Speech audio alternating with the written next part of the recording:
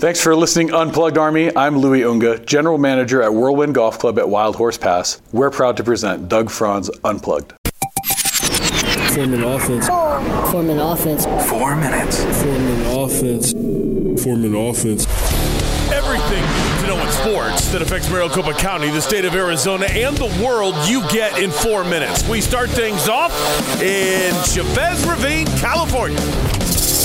Diamondbacks crush the Los Angeles Angels 11-2 and take a 1-0 series lead in the best-of-5 NLDS. Clayton Kershaw became the first pitcher in postseason history to allow the first 5 batters of a series to all score and all get a base hit. Ouch! Well, not for us. Merrill Kelly 6 1/3, no earned runs. Tommy Pham went 4 for 5. Diamondbacks look great. Now they try it again. Game 2 today. Zach Gallen on the hill, 17-9 on the season. Zach, with what you did against Milwaukee, did you get a feel for things that you can carry over to LA? Yeah, I mean, it's been a season-long kind of just, I guess you could say, grind of just trying to, make sure that feels how I want it to. See what he could do today. And now he's going up against Bobby Miller, rookie, 11-4 with electric stuff. First pitch, 6:07. Rest of the playoffs. Sorry, Jeff Weir. Phillies shut out the Braves 3-0. They've got a 1-0 series lead. Atlanta down at home. Game 2 today, 3 o'clock. Texas took the first 2 games of their series on the road in Baltimore. Game 3 is tomorrow. Astros have their Game 3 tomorrow as well. They split at home. Game 3 is in Minnesota. Josh Dobbs, bad. Cardinals a loser, 34-20. They dropped to 1-4 on the season. Jamar Chase set a Bengals franchise record. 15 receptions, 200 yards, 3 touchdowns. Hey, Jonathan Cannon, do you realize he's running roughshod against your defense? Can't let their best player beat you, and that's what we just did. So that falls solely on me, and we can't let that happen again. So point blank, there's the game on defense. You let their best player beat you. I'm pissed off about it. It's my fault, and we got to get that cleaned up. Whoa, hello. Josh Dobbs, 15 of 32, less than 50%, 166 yards, 2 touchdowns, 2 picks, one of them a horrible pick 6. Up next, Rams on the road, Sunday, 125. Oh, ASU lost by 3. They marched down, got the tying touchdown late, and then gave up a bomb that set up a late field goal. Colorado wins 27-24. Hey, Coach, what are you guys going to do now during the bye week? Healthy. We're looking to get healthy. Oh, okay. I think we're out 9 or 10 starters that we projected to go into the year, and our guys are battling. Wow. U of A, on the other hand, they lost 43-41 in triple overtime. USC made their 2-point conversion. U of A didn't. Fafita was great, though. 23 of 35, 303 yards, 5 touchdown passes, 1 pick. At Wazoo up next, 4 o'clock kick in Pullman. Suns a winner, 130-126 in Detroit. KD and Book averaged about 1 point a minute, and Grayson Allen led all scorers with 18. Phoenix Rising lost 2-1 to Mexico United. They dropped to 6th place. Last game Saturday, 5:30 at Colorado Springs. And finally, what did this guy do? Driving his 1974 International Harvester tractor. He ran into a RAV4. So what did he do? He tried to escape in the tractor. Well, the RAV4 called police and followed behind him. He was arrested, charged with driving under the influence and trying to flee the scene of an accident. He was then processed and released. 17 minutes later, he got back in the tractor and was driving down the street again.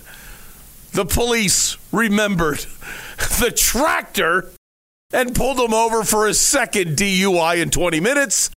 This time he was not released. Jackpot, Unplugged Army. I feel like a true commander-in-chief to be able to give you such an unprecedented savings. Go to unplugged@whirlwind.com and check out the new membership club from Whirlwind Golf Club at Wild Horse Pass, Whirlwind Plus. Here's what you get. You sign up for a tee time anytime between now and 5 days from now, and you can save anywhere from a minimum of 30% up to 60% off. Plus 15% off at Civlik, the restaurant, and another 15% off in the pro shop. I'm telling you, you walk into the pro shop, get Bowles a shirt and a hat. You walk over for happy hour with your wife. You might pay for your monthly membership right then and there. It's $34 a month, cancel anytime. Or if you want to save even more, because that equals out to a little more than $400, you can get it for only $299 a year. Whirlwind Plus at Whirlwind Golf Club at Wild Horse Pass. Go to unplugged@whirlwind.com and feel the wind. I'm Janelle, General Manager of Bell's Nashville Kitchen, a.k.a. the Whiskey Wizard. Bell's isn't your typical country bar with mediocre bar food. We are a scratch kitchen with chef-inspired dishes and the only place you can get the best sandwich in all of Arizona, our Nashville hot chicken sandwich. Now, the drinks. I spend days infusing our own whiskey creations. Come in for Whiskey Wednesdays to learn about and drink our famous whiskey selection. We have live music most days and all weekend as part of our Honky Tonk Brunch. Bell's Nashville Kitchen on Main Street in Old Town Scottsdale. You found home, down home.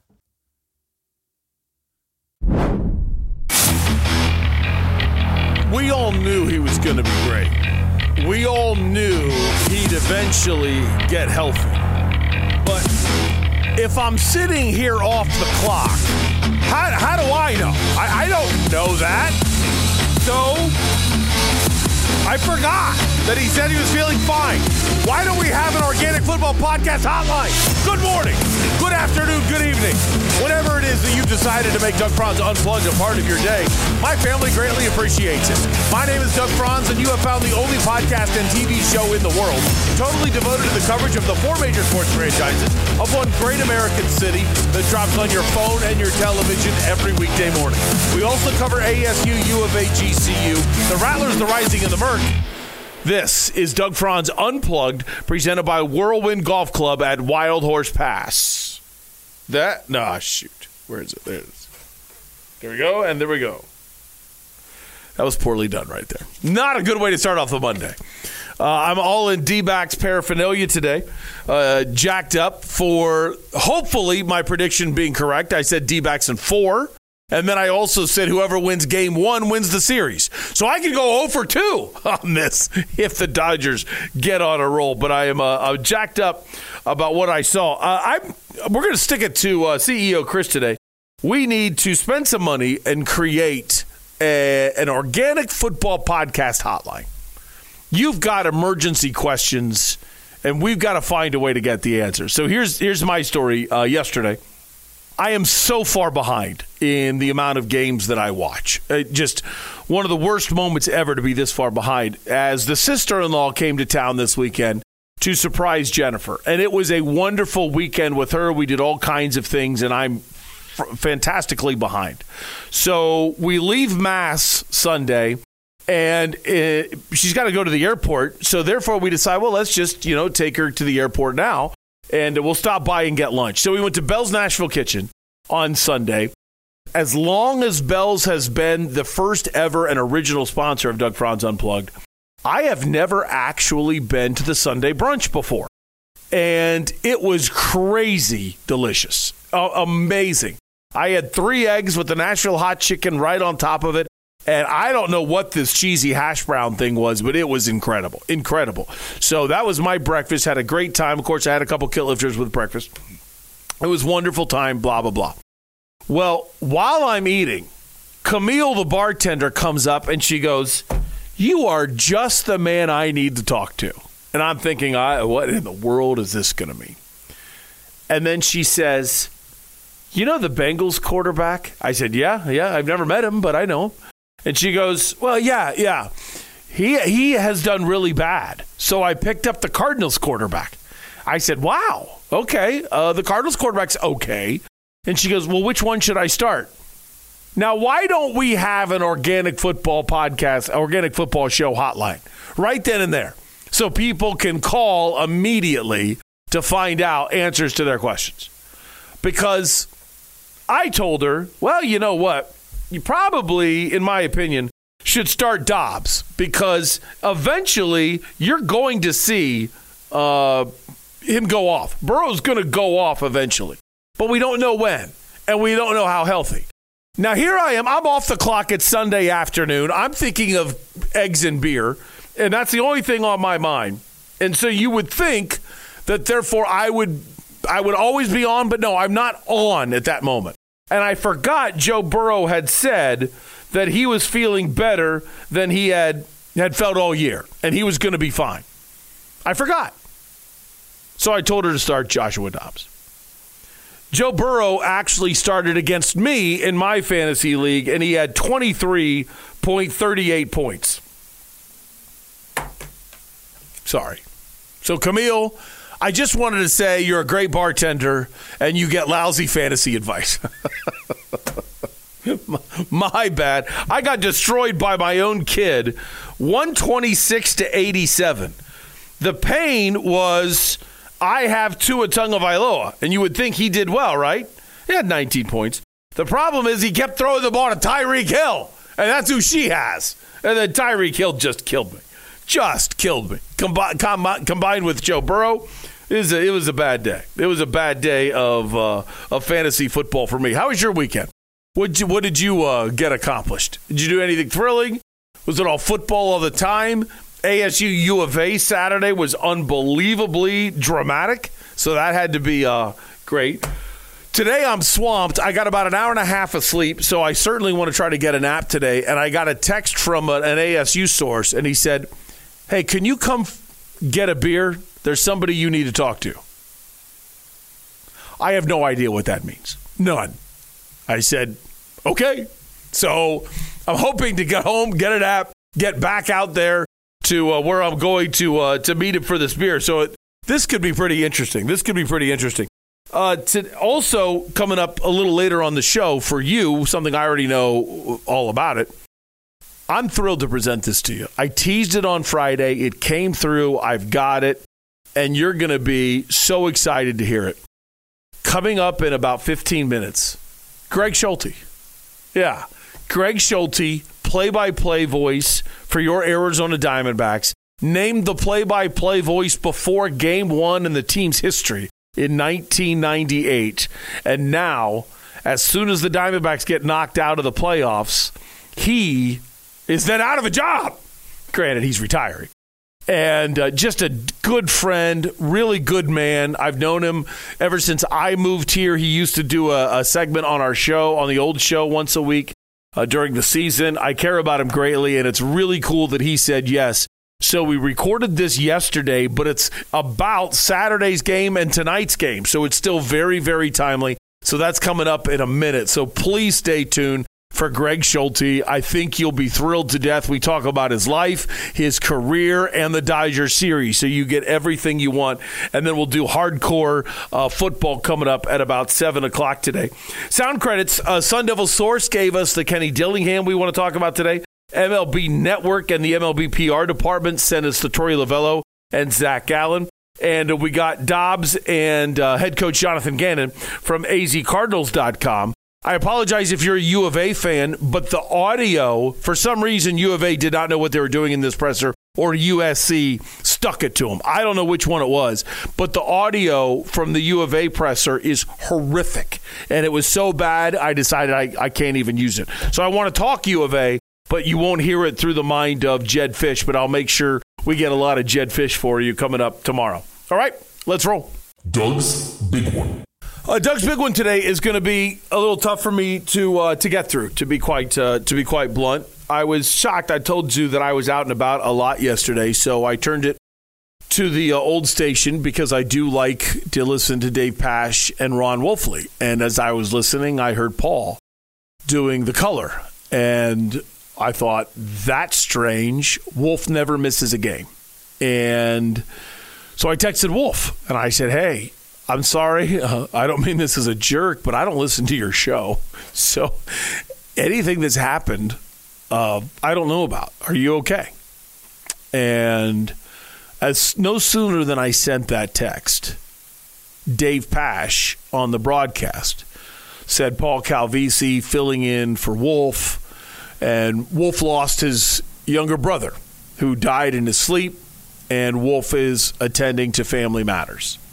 And I was just devastated for Wolf, absolutely devastated. He is the son of one of five children. He has two sisters and a younger brother.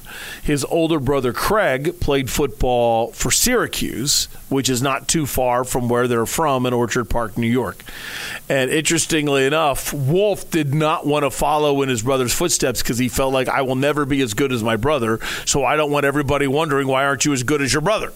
So he went to West Virginia. Well, young Dale, Wolf likes to joke, Dale Wolfley decided, I can't follow in Craig's footsteps either. Craig ended up playing, I think, 12 years, 11 with the Steelers, and then he played 1 year somewhere else, and I can't remember. So he said to himself, I can do a lot better at following Ron's footsteps than Craig's. So he went to West Virginia as well. Was a great football player at West Virginia and really devoted his life to the city and to Morgantown, West Virginia. His son is a coach at Morgantown High School. He was a member of the front office, a member of the athletic department, a color analyst and media personality in Morgantown. Dale Wolfley was the big man on campus, and that entire family is just a dream come true group of people. Well, Dale died in his sleep at 56 years of age. And, you know, I think I just happened to say this last month. Out of everything that happened with me in that company, I mean, for 15 years, about 50 weeks a year, 49 weeks a year, I'm sitting right across from Ron Wolfley. And, you know, a lot of people think they know us because they listen to the show. And it's a strange bond when you work with somebody for 15 straight years. Very strange bond, because we probably talk to each other 2 or 3 times a year. And 2 of those times was when Wolf was lost trying to get to a remote. We didn't talk on the phone a lot because we didn't need to. We talked to each other for 5 hours straight every day. 4 on the air, about 30 minutes, 40 minutes before the show, about 15, 20 minutes after the show. Texted each other about once a month if something big happened, and I was preparing him for whatever I was going to say that was probably going to cause him problems from the Cardinals. I just wanted to give him a heads up on how I felt. But at the same time, even though away from the studio, it was like, hey, we've already seen each other forever.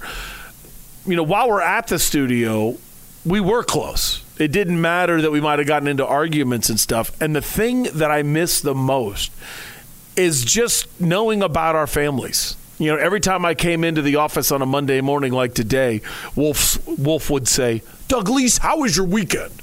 That was a bad Wolf imitation. But he would say that every time. He really cared about the weekend. I would tell him how my weekend was. I would ask him about his, or when did he get home from the Cardinals road trip, whatever it might be.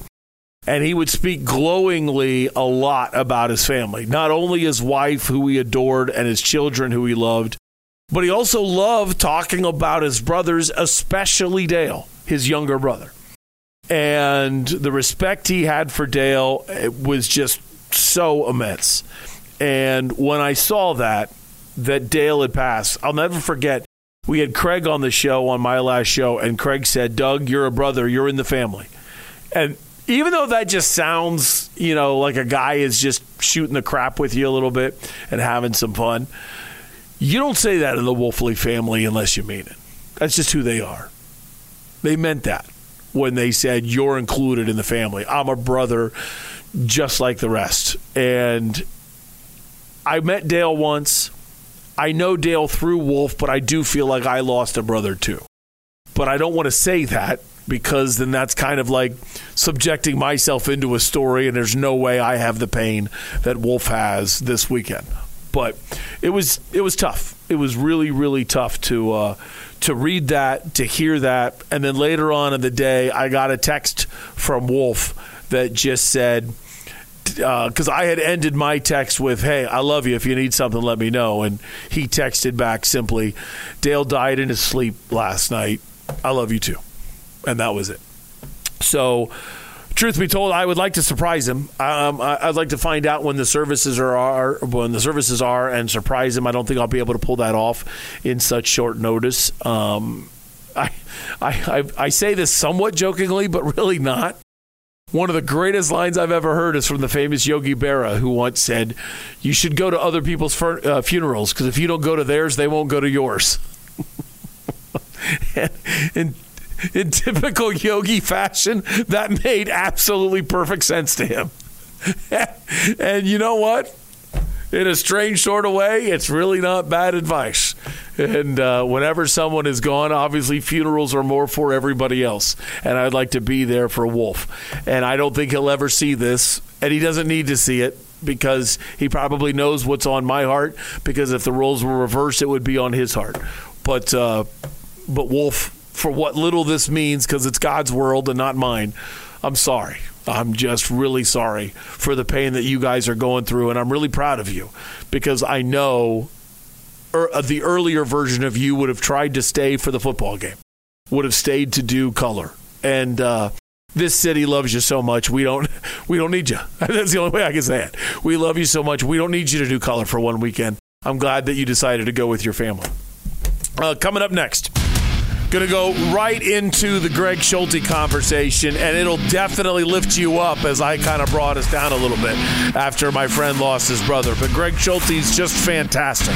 Do you want to know about the trip to L.A., about the series in Milwaukee, winning Game 1, getting ready for tonight, and some great stories about a legendary broadcaster that's been in Phoenix for well over 30 years? Greg Schulte, the voice of the Diamondbacks, next on Doug Franz Unplugged, presented by Whirlwind Golf Club at Wild Horse Pass.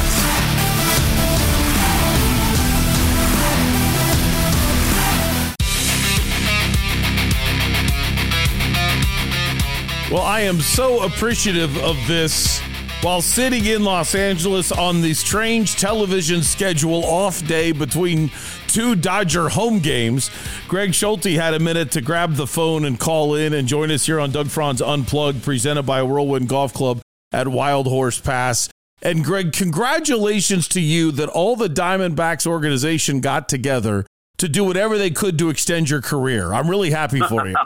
Yeah, I am too. It's been fun. And I tell everybody's been saying, well, you're riding it out, but it's a great experience for these young kids. A job well done during the regular season, and now they've I think they've kind of accepted the fact that they're a pretty good ball club, and they're no longer rookies, and they're having fun, and it's been a fun postseason so far. How do you sum up your last year? I mean, 16 games above 500, competing with the Braves for the best team in baseball, and then, you hate to say it, just a trash July that made it seem like that this team is already focused on the draft or something, and then come right back to battling it out to the very last day, playoff team, and now 2 wins away from an NLCS that no one thought was going to happen. Well, I think it's kind of been a microcosm of 26 years of Diamondbacks baseball. A lot of good, a lot of not so good, and a lot of mediocre. So it's kind of one of those seasons all wrapped in one. Fortunately, now that they had a chance to get to the postseason, they're playing their best baseball they played probably since the month of May or maybe even June. So it's been fun, and again, it's really fun watching these kids play. They have no fear, which is a great thing. I mean, they just like to play the game. They go out there, and we have 4 23-year-olds in the lineup every day. Not many teams can say that and be as competitive as what the Arizona Diamondbacks are. So I think the future really bodes well, Doug, for the Diamondback organization, period. With how young they are and how exciting the game of baseball is getting for them, are you sure this is the right time, Greg? Are you sure you don't want to wait 5 years to see how the Corbin Carroll era plays out or something? Well, I was having breakfast the other morning with team owner Ken Kendrick, and he asked me the same question. And I said, no. I said, it's it's time. And it is. 26 seasons. almost 4,000 ball games called, and it's just time to give the old vocal cords and the microphone a rest and let somebody else have an opportunity to do what I've enjoyed for a lot of years. I planned to retire, Doug, I think you remember last year, and I had the bout with cancer, and we didn't want to go out that way, so I have to do the home games this year. But I did tell them, if everything felt okay and we had a chance to play in the postseason, I'd make the postseason trek. So I'm doing that right now, and it's been fun. It reinvigorates you, so to speak. I bet. If I can get personal, how is the health, my friend? So far, everything's good. We go in for the quarterly testing, and all the numbers have been good, and everything's been checking out. So we just kind of take it one step at a time. I've been through it before. I know what's coming and how long a process it is. But it is what it is, and you deal with it and go on from there. Everybody's got problems. Yeah, you're a beautiful man to look at it like that. I remember hearing Dan Marino talk about getting to the Super Bowl so early and thinking this is normal and it's going to happen again. How do you look at getting to the World Series since it so happened? I don't want to say early in your career because you've obviously did a lot of other things before you were the Diamondbacks play-by-play voice, but so early in your tenure as the Diamondbacks play-by-play voice. Well, we really got spoiled in Arizona. I mean, season number 1, the team lost 97 games as an expansion team. Then they won 100 games. In season number 2, they pick up Kurt Schilling. They get close in season 3, and then they win everything in season 4. So that had never happened before. And I don't know if it'll ever happen again, to be honest with you. Mm-hmm. But it did happen, and it's been a long time coming. Fortunately, the Dbacks have had some other runs. They got to the National League Championship Series in 2007, 2011. That was a surprise year under Kurt Gibson. They've had some good years. They've had some really lean years. They've had a couple of seasons where they've lost 110, 111 ball games. 2017, Torey Lovullo's first year. He gave us a lot of hope by getting the Diamondbacks to the postseason, and we had that great wild card game with Colorado, and then lost 3 straight to the Dodgers. It's been a tough go, really, for everybody in the National League West since the Dodgers started ruling things in 2012 and just taking over the division and winning the division year in and year out, and just kind of dominating everybody else, which they kind of did again. They won the division by 16 games.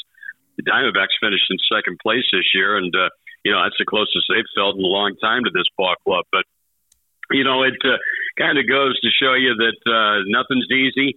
There have been teams in baseball that still haven't won the World Series. Just go west to the other border, the Pacific border there, and that's San Diego Ball Club. They've had some good ball clubs, and they've been to the World Series a couple of times, but have never won it. Rockies have never won it, so there are others around that are wanting to get there, but have not been able to do so thus far. What's the best thing about your job? Going to watch a baseball game and talking about it, for 3 hours nightly, and you never know what you're going to see. This young ball club's had 8 home runs in 3 ball games. They were hitting nothing, absolutely nothing at the end of the season. They couldn't buy it. I think they had their last 4 games. I think the highest hit total they had in any one game was 5. I think they had 2 games with 3 hits and 1 hit with 1 game with 4 hits, and they couldn't score runs. And then all of a sudden they come out of the chute here in the postseason. They fall behind, and you get a little concerned in game 1. They rally back. Corbin Carroll hits a home run. Marte hits a home run. And the next thing you know, they get the lead. The bullpen was outstanding. They get the win. Same holds true the next night. They fall behind. They come back. They take the lead. Bullpen holds through. They get another win. So, and then last night, to come out of the gate the way they did against Clayton Kershaw, that was long overdue to do that against Kershaw and the Dodgers. But just strike the way they did in silence that huge Dodger Stadium crowd like they did. There was a fan who actually in center field, I saw the video that early in the ball game after Kershaw had left, took off his Kershaw jersey, ran down to the wall, and then threw it over the wall onto the field. So, that made me feel good when I saw that, because this guy has done it to the Diamondbacks for so long. The Dodgers likewise have done it to the Diamondbacks so long. But, at least for one night, the Diamondbacks got the Dodgers and they got them in L.A. Every postseason that you've done as the play-by-play guy, they've all been special in their own right. What's special about this team? I think the youth, and I think they're just naive enough to not realize how good they are. To be honest with you, I just think they're a bunch of young kids who like to play baseball. They played baseball well as youths, and now all of a sudden that they're playing professional baseball. They've been coached well by the Diamondback organization, and now they're up here and they're all doing it together. And I think a lot of that bodes well. So many of these kids were playing in the minor leagues a couple of years ago together. So you've got better than half your roster that, know each other really, really well. And you add a few veterans to the case like Gurriel, who came over in the trade along with Marino from the Toronto Ball Club, a guy like Longoria. And, you put them into the mix, and they kind of lead the way and help these young kids. Tommy Pham was brought in. And, Pham's been a little controversial in his career, but the one thing they say about it, they swear as a teammate that he's one of the best around. I think the Diamondback players would say that also, what he's brought to the ball club in that trade they got from the Mets. So it's just a combination, but I just think the naivety of this ball club and not realizing how good they are and what they're doing and just going out there and trying playing baseball like they did probably on the baseball fields around their homes when they were kids growing up. Not even the league competition, just going out on a Saturday afternoon and getting a bunch of guys together and playing baseball and enjoying it. In your job, it's different than mine, but there's a similarity in the sense that you almost stop rooting for teams and you start rooting for people as you get to know more and more people. Who's your favorite player now as an adult versus when you were a kid? Favorite player now? I like all these kids on this ball club. I really have taken to Marino and Perdomo. Okay. What these guys have done. Marino came over. He was highly touted from Toronto. It was a big trade for Varsho, and he has no fear. He grew up watching Miguel Cabrera and really watched Cabrera handle the bat and drive a lot of balls to right field. And that's one of the exceptional traits that we're seeing out of Gabby Marino. Anytime he wants, if he's got a pitch over the plate, he can hit the ball through the right side of the infield or drive it down the right field line. It's been amazing what he's been able to do in that capacity. But I think he's dialed it up a notch too. And now we're seeing him start to pull some balls and seeing the kind of power this young man's got. He's got a terrific future ahead of him. But to put everything on his shoulders like the Diamondbacks have done as a kid catching for the first time on the major league level, handling the pitching staff, blocking balls in the dirt, throwing out base runners, getting up, calling time, and going out and having a conversation with his pitcher when he notices something's wrong. And to do those things along with the things he's done offensively, that's been just terrific for me. And I really enjoy watching this kid. He's a good kid. You don't see him smile a lot, but he does smile. He enjoys it. He's trying to learn the English language to help him along, even more so. So I pull for him. Perdomo's just a joy. I mean, he's a slick defender. He got thrust into action last year when Ahmed was hurt. Played the shortstop position really well. He made some errors. Defensively this year, he's one of the best shortstops, I think, in the game. Anything he can get to, he's going to make the play, and he's done a lot of that. He's improved offensively with the bat. He's not afraid to run the count. He takes pitches. He'll draw his fair share of walks. He's always smiling. He's having fun out there. He really enjoys playing the game. So I enjoy watching guys like that. Obviously, Carroll, Thomas, McCarthy, these young guys, they all go hand in hand. But, the two kids, like I said, Moreno and Perdomo, are really a lot of fun to watch. You can imagine the years that I was doing sideline with ASU. I've got some great Tim Healy and Jeff Van Rapphorst travel stories and funny anecdotes at dinner or a sponsor who did something weird. Give me out of all these years, give me your favorite travel story. Oh, boy. Favorite travel story? Oh, man. I had some with Tom Dillon over the years.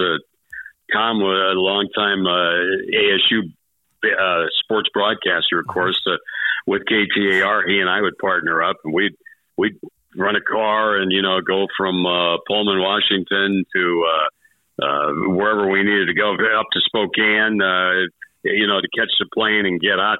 I don't know. I think just a lot of the different places we ate and over the years, I'm trying to think of anything in particular that would stand out here that I could tell on the air. and I can't come up with it. Is a podcast, really, so you're a little safer, but I know that. It goes public. I know that, but it's been. I think one of the things I really wish I would have done over the years is we get a lot of off days and a lot of days where maybe a day game you've got the evening off. So the one thing I wish I would have done over the years, Doug, is made notes of all the different places we've eaten.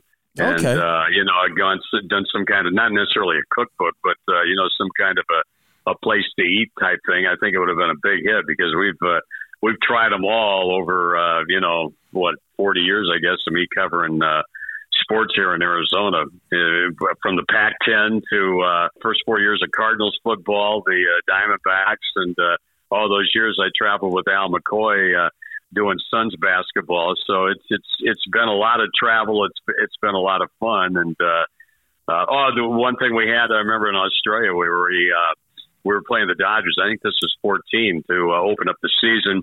Left spring training, went over there. We're on the bus to get to the ballpark, and we had a big old flat tire, and we had to walk about a mile.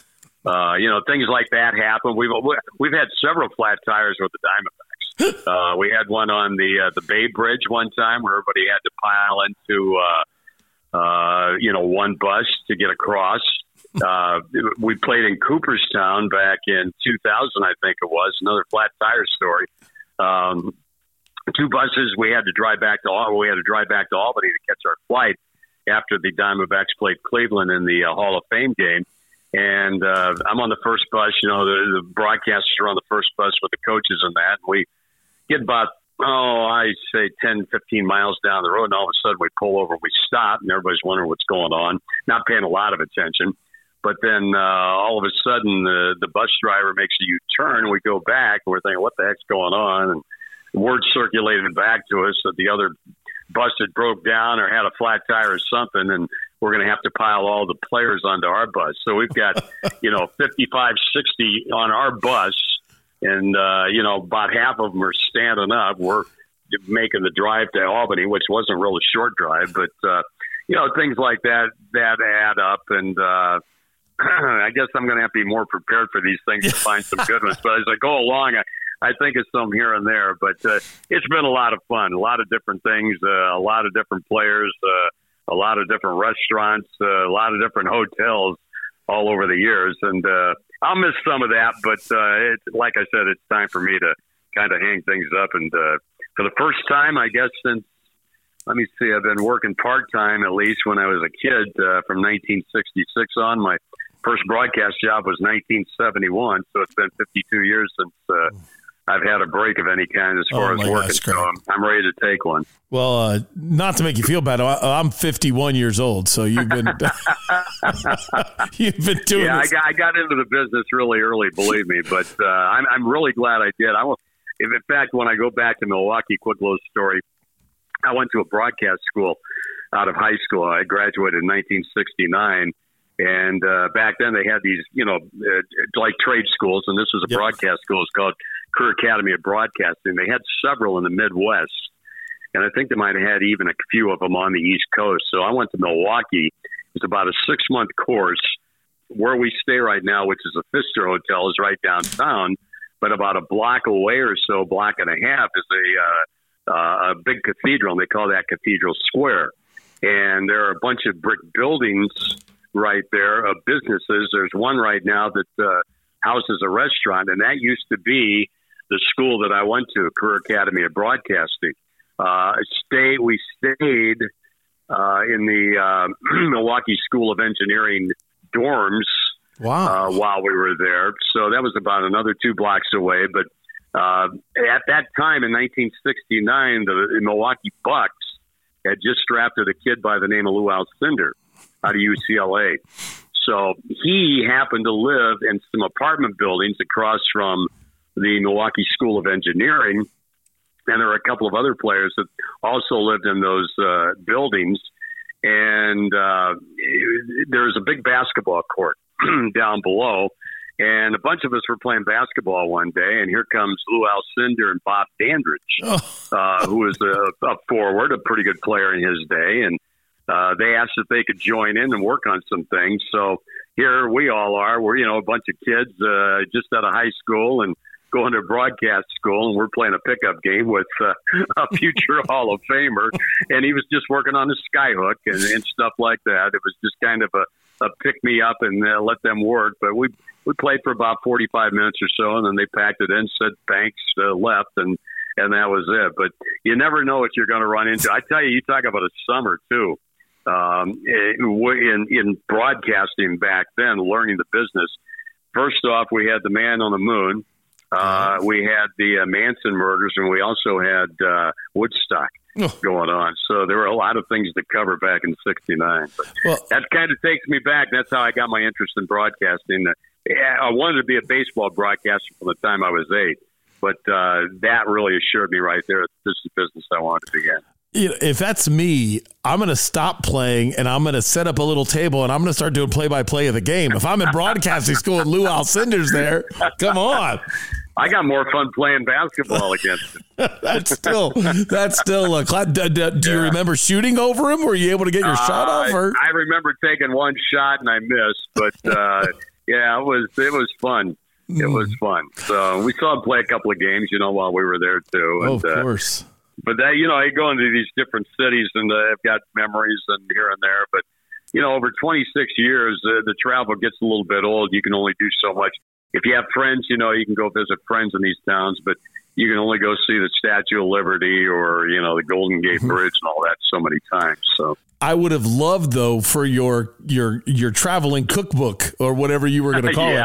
I would have loved to have seen. Now, granted, when you mentioned the beginning of the Cardinals, you wouldn't have had the phone to do it with, but I would love to have seen the pictures of the people that were with you at all of these different restaurants, considering the eclectic group of people you've worked with over the years. Yeah, Al McCoy and Joe Prosky, both in the Ring of Honor for the Suns. And I mentioned Tom Dillon. Tom, it was so good and for so many years, and we were really close friends. And Tom always did ASU football, and when there was basketball going on, I would sit in for him for basketball until the football season was over.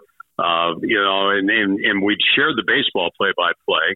And what else? Cardinal football. I worked with Tom. I worked with Gary Bender, Todd Walsh, and we did the first 4 years of Cardinals football. I did pretty much every little aspect of that. I didn't do the play-by-play, but did a few ball games where I had to be the analyst because either Gary or Tom was not available. Tom and I one time we did ASU football and then had to do the Cardinal ball game. So, it was quick turnaround. Wherever ASU was, we'd have to get to the Cardinal Stadium. We did a game one time in L.A. I think it was at UCLA. We had to get to LAX to catch a flight out to be at RFK Stadium for the Cardinal-Washington game the next day. Todd Walsh had gone ahead. Todd was there ready to, carry the broadcast in any capacity he could, hopefully pregame show. We were supposed to be there. So at the end of the game, it was a longer game. We got to the airport and we missed our flight. And we kind of knew that, but there was nothing we could do about it until we got to the airport. So we found a flight that would take us to Dallas and get us to Dallas, where we would get up early in the morning and then board a flight and arrive. I think we got into Reagan downtown, which really helped us. We'd have had to go to Dulles, we'd have, really been in bad shape. So we flew in and we slept for a couple hours, got up, caught a flight, and we got to Reagan. We got to the stadium. We're walking in with the fans, and Todd is just signing on for the start of the game broadcast. He'd gone through the pregame show. And here's Tom and I just walking up the steps. He sees us, and we could just see this nervous sigh of relief. He thought he was going to have to do play-by-play. But here comes the play-by-play guy and the analyst to do the ball game just before kickoff. Tom just laid down his briefcase. We both put on our headphones.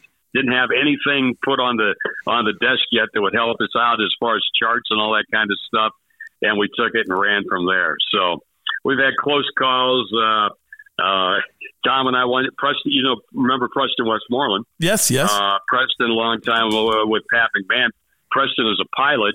We had an ASU football game, and the Sun Devils were playing that night up in Flagstaff.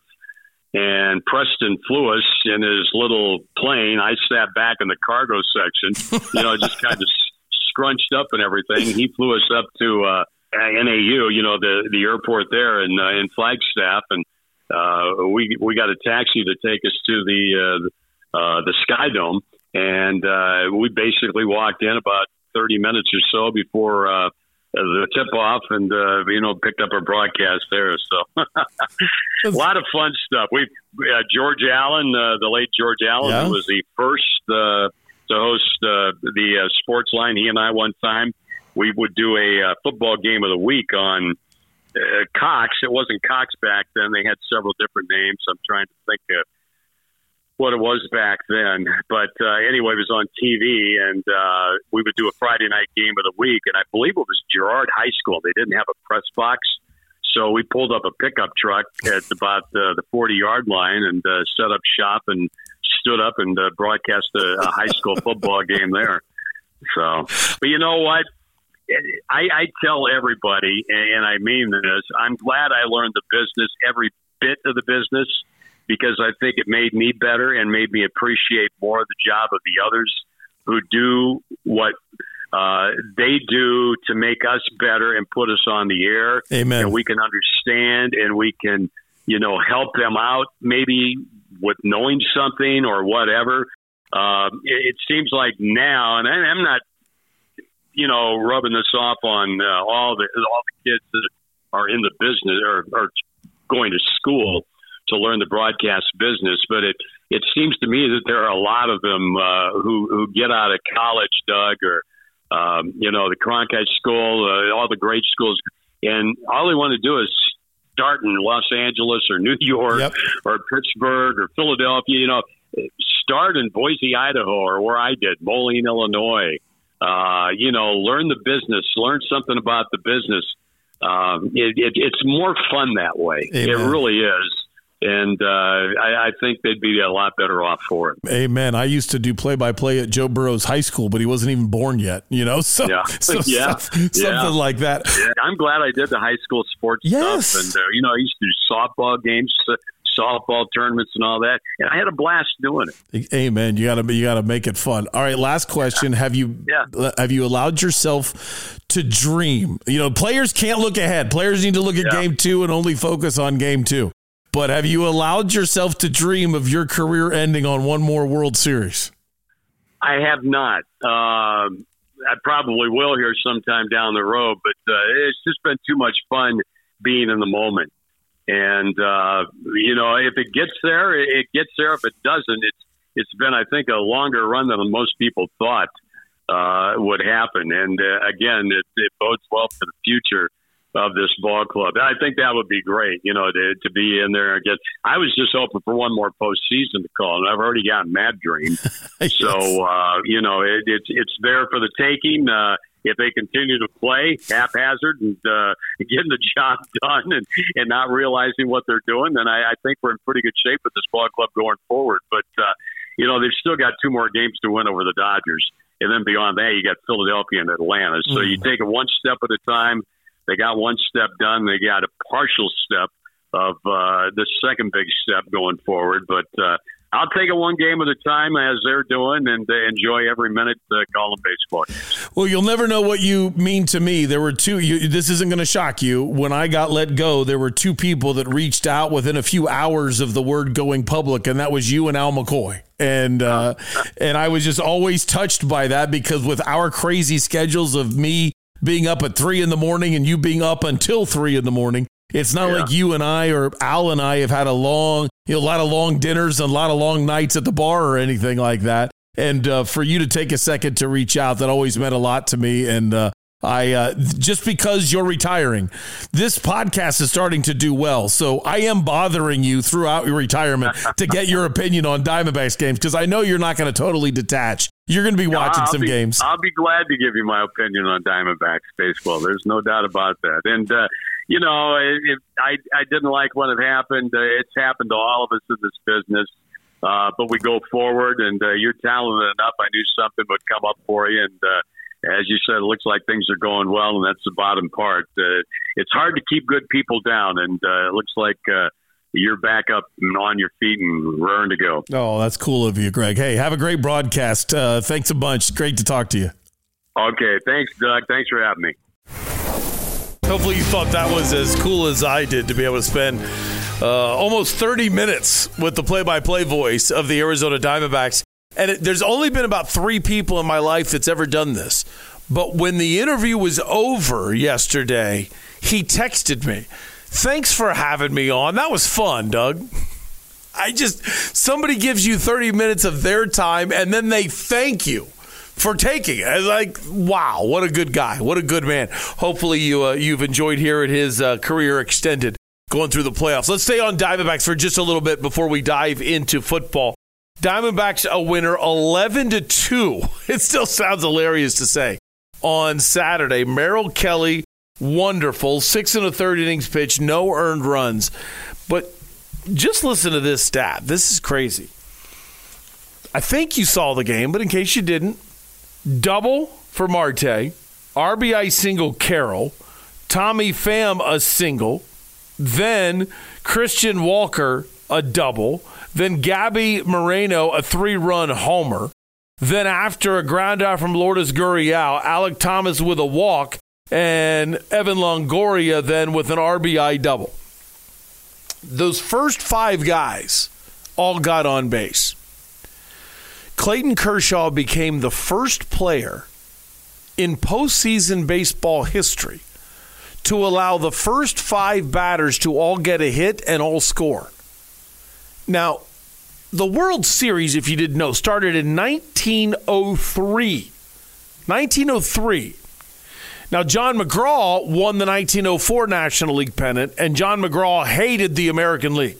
Because when he played for the Baltimore Orioles in the American League, not the Baltimore Orioles of today, an original Baltimore Orioles, when he played for them, he did something ridiculous to an umpire, punched him, and got suspended for a couple games by Ban Johnson, the guy that ran the American League, the American Association, really.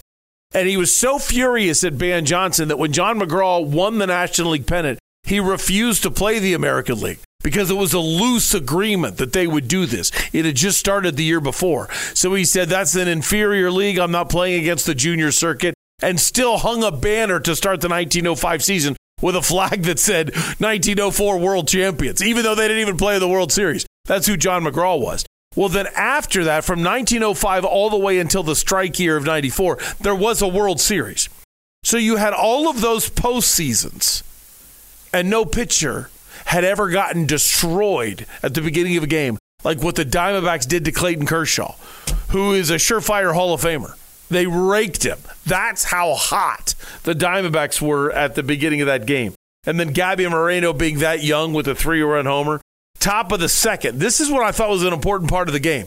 Okay, you're up 5-0, or 6-0. Nice job. Nice job. You're up 6-0. But you still have the entirety of 8 innings from the second through the 9th for the Dodgers to come back in the game. And they turn right around at the top of the second. Solo homer, Corbin Carroll to lead off. Base hit by pitched, a double, and a sac fly. So they score another 3 runs. It's just like a sign to the Dodgers, we're not stopping. We're not stopping. And I thought that was hugely, hugely important in this. All right, let's look ahead to Game 2.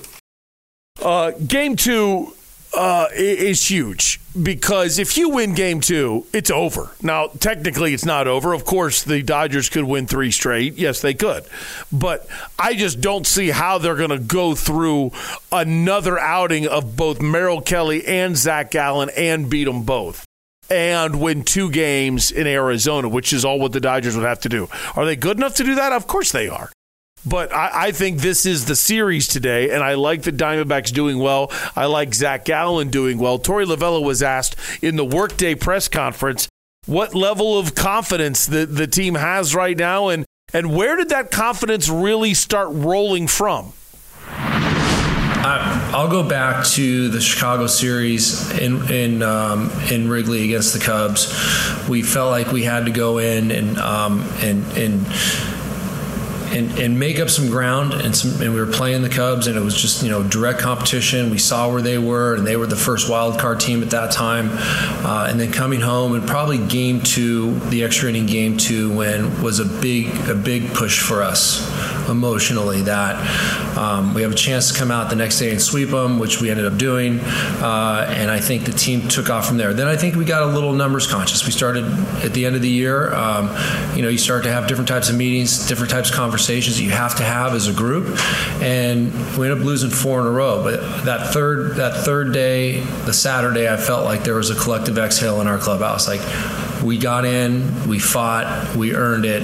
Now let's go out and do what we do best. So for me, those were a couple key points, but obviously winning the first day in Milwaukee, coming back on Corbin Burns, I think told us a story that we could beat anybody at any time.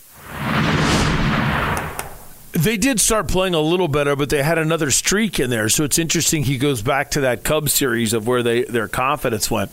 He went somewhere really different in this. If you don't, let me set it up for you just briefly. So in the playoffs, 1 seed, 2 seed, the 2 best division winners get a bye. So that's Braves and Dodgers. Then the worst division winner plays the worst wild card winner. So that's why the Diamondbacks traveled to Milwaukee. Milwaukee won the Central. Best wild card goes up against the middle wild card. So that's why the Phillies had the 3-game series with the Marlins. I am totally in favor of reseeding the playoffs. I think it's dumb that they don't. What the phrase reseeding means is technically you're not really reseeding. The Diamondbacks remain as the 6th seed. But instead of, there's 2 ways to have a tournament like this, a bracket or a reseed. Bracket means it's already funneled in which the 3 and the 4 and the 5 team are going into a bracket where they're forced to play the 1 team, no matter what happens in the 3 versus 6, because the assumption is 3 wins. And if the assumption is 3 wins, well, then the 1 seed would rather play the 4 or the 5 than play the 3. I think it should be reseeded. I think it's stupid. The Diamondbacks should have the hardest path to get there, okay? No doubt. You're the 6th seed. You're the worst wild card. You should have to go to Atlanta. You should not get any advantages by knocking off the Brewers. But that conversation has been flipped to not the Diamondbacks getting the hardest path as the 6th seed, but that the Braves should be playing the Diamondbacks because it's not fair. They have to take on a better Phillies team. So it's become a Diamondback slam versus a Diamondbacks path type of conversation. So when Torey Lovullo was asked about the scenario of just what kind of statement do you think you guys made beating the Brewers, being up 1-0 on the Dodgers, he actually goes straight at the conversation of whether or not the playoffs need reseeded. I'd hope so. The Milwaukee Brewers were not a pushover team, and we played good baseball against them. And I think this team has a chip on its shoulder. I think we take it personal when we watch some of the comments on television or read some of the things where everybody wanted to be reseeded.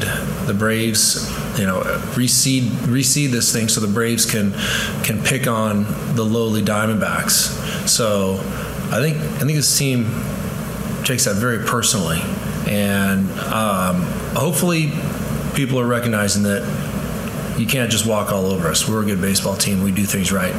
We do it in a very uncommon way. We care about things that other teams probably don't care about or talk about, and it's showing up every single day for us. So he didn't quite say chip on the shoulder, but Zach Allen came in later. And Zach Allen was asked, Torrey told us about you guys playing with a little bit of an edge. Nobody cares about you. You don't belong here. Would you classify you guys playing with a chip on your shoulder? Yeah, I would say so. I'd venture to say that other than the 28 guys in that clubhouse, I don't know anyone else thinks that we should be here, thinks that we deserve to be here. So I think, and the guys in the clubhouse, know it's a good team. And I think anyone that's been following baseball knows that we're a good team, and we hit a little bit of a skid in the second half, you could call it. But yeah, I mean, I think, it's definitely a team that's probably overlooked. So yeah, I mean, I definitely think a chip on the shoulder is, probably a good way to summarize it. I like that. Very matter of fact, too. Chip on the shoulder. That's not going to win you a game. Right now the Dodgers are fired up. Okay, and they still have Mookie Betts. They still have Freddie Freeman. And if you haven't been following the Dodgers much, if you're just kind of jumping in now, this Bobby Miller kid, okay, he might pitch like a rookie tonight, but he's got some nasty stuff. Really, his motion looks the exact same between his fastball and I wouldn't call it his junk, but he's got a good changeup, but a slider. That I love the motion of Miller. It's going to be hard to pick up. This is going to be a tough test. Okay, lastly from Zach Gallen this shows you how analytical he is all the time. But he was asked whether or not he noticed some things, picked up some things, had the release and the touch that he wanted coming out of Milwaukee, and he can then carry over some of the stuff he learned from the Milwaukee start into this start against the Dodgers. Yeah, I mean, it's been a season-long kind of just, I guess you could say, grind of just trying to, make sure that feels how I want it to. But I mean, you can bring so many things into the game, but there's nothing you can replicate to get out there with the adrenaline. Runners on base, guys standing in the box, stuff like that. But I felt all right going into the game in Milwaukee. Felt like just some timing things clicked. So it's kind of what my focus is right now. Gave up 2 runs in the bottom of the first, and then pretty much lights out after that. So hopefully he pitches just as well. Had a good season, borderline great season, but he raised the bar so high in 2022 that he didn't come anywhere near hitting the 2022 bar, but still had a good year. His numbers, 17-9. Wins, losses are what they are. 3.47 ERA, good. Not great, good. Like really good. And then a 112 whip. You want anything to be under 115. 1.15 or below is really good. And he was at 1.12. The catch is Bobby Miller, his opposing starter, 1.10.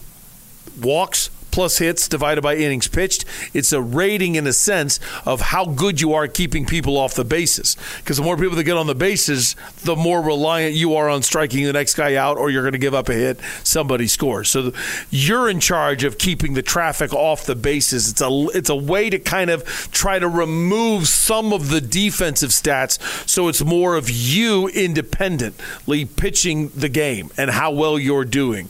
Not like FIP, which is field independent pitching, which is another lesson for another day. All right, Diamondbacks today, 6:07, first pitch against the Dodgers. Game 2 in L.A., games 3 and 4, Wednesday and Thursday back in Chase Field. God forbid, but if it's needed, Game 5 on Saturday in L.A. All right, coming up next, football. Going to talk Cardinals, talk ASU, talk UofA, and talk to Steve McCollum. And somehow we're going to cram all of that in the next 45 minutes and keep the roll going on versus Vegas. Tell you more about that next. This is Doug Franz Unplugged, presented by Whirlwind Golf Club at Wild Horse Pass on WTSMTV.com.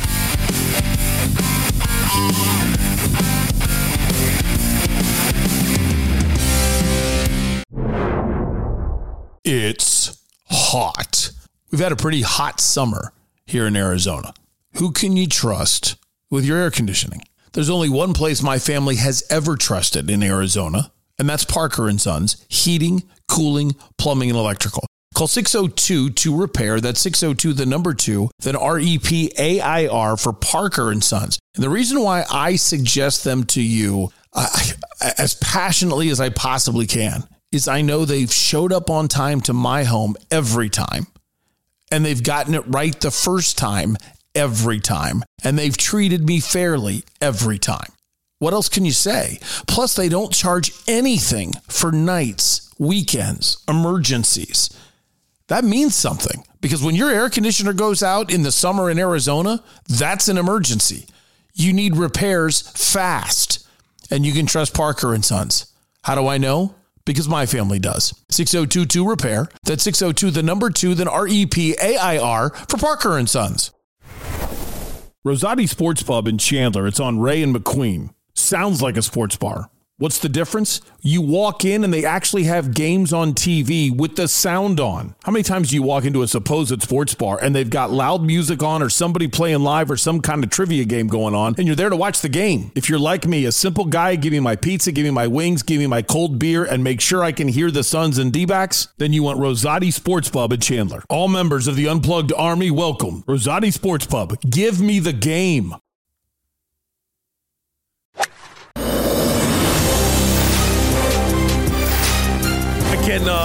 I can never thank you enough. Thanks for being a member of the Unplugged Army, watching Doug Franz Unplugged. Don't forget Whirlwind Plus, the incredible plan where you save tons of money. Even if you're a beginning golfer, you normally want to play inexpensive courses as you're learning, and Whirlwind Golf Club at Wild Horse Pass would be expensive for a beginner. Well, now, wow, Jeff, we're production on fire. Now with this Whirlwind Plus plan, it's unbelievable savings, either $34 a month or save even more money if you do a one-time upfront fee of $299 a year. And if you sign up for it, you save 15% on the Pro Shop, 15% at Civlik, where you're going to be drinking beer and eating lunch anyway. And then even better is you get the lowest rate that day, and you can sign up within 5 days of your tee time. So the savings are crazy. That's Whirlwind Plus. If you want to make it easy to find it, go to unplugged.whirlwind.com. That's the website you see right now here on Doug Franz Unplugged that Jeff Weir just put up for you. Unplugged at whirlwind.com. Listen, Mario Cristobal is the head coach of Miami football, and he knows more about football than I do. But I get so mad when coaches ruin things for kids. This is one of the dumbest coaching decisions I've ever seen in my life. And so for the first time in my 30 years in sports broadcasting, I have to talk Miami, Georgia Tech. But I cannot believe what I saw. I don't want to get in your way. See if you catch what's going on. I'll explain in a second. Here you go. And here's Chaney. Straight ahead, tackled, and the ball popped out. You got to read the clock. Read the card. To me, Georgia Tech has it with 26 seconds left. Kyle Kennard comes up with the fumble. You should not be running the football. You should be taking a knee. As long as you milk it all the way down, you don't need to be doing this, and you certainly don't need to be fighting for extra yards. Okay. Singleton, the fastest. Oh, you show this. Keep this going, Jeff. I shouldn't have interrupted. Here's King from the pocket. Flush to his right with 6. 5. Going to loop it downfield. And ball is caught. Touchdown, Georgia Tech. With 1 second to go in the ball game, Christian Leary hauls it in. Okay. Wow. Okay, now, here's what's insane about this, and great job by the color analyst. This time, you don't have to worry about showing the bomb. I don't need the Georgia Tech part, but I'm going to want you to show you the play. I don't care whether he fumbled or not. There's 2 things to notice here as the play's beginning. Look at the clock in the lower right-hand corner. The reason why that's important is it's running. So it shows you that it's a running clock. Now, whenever a play ends, there's 40 seconds on the play clock. If the game clock is under 40 seconds, it's impossible to stop the game without a timeout. Then look over at the Georgia Tech score, and you'll see 3 little notches that are blank. Georgia Tech is out of timeouts. The only way you can lose this game is if you have a doofus for a head coach. I'm being totally serious. I'm not trying to be a jerk to the Cristobal family. I have never seen something dumber in my life as a guy that watches football. If you take a knee at the 32-second mark, the game ends.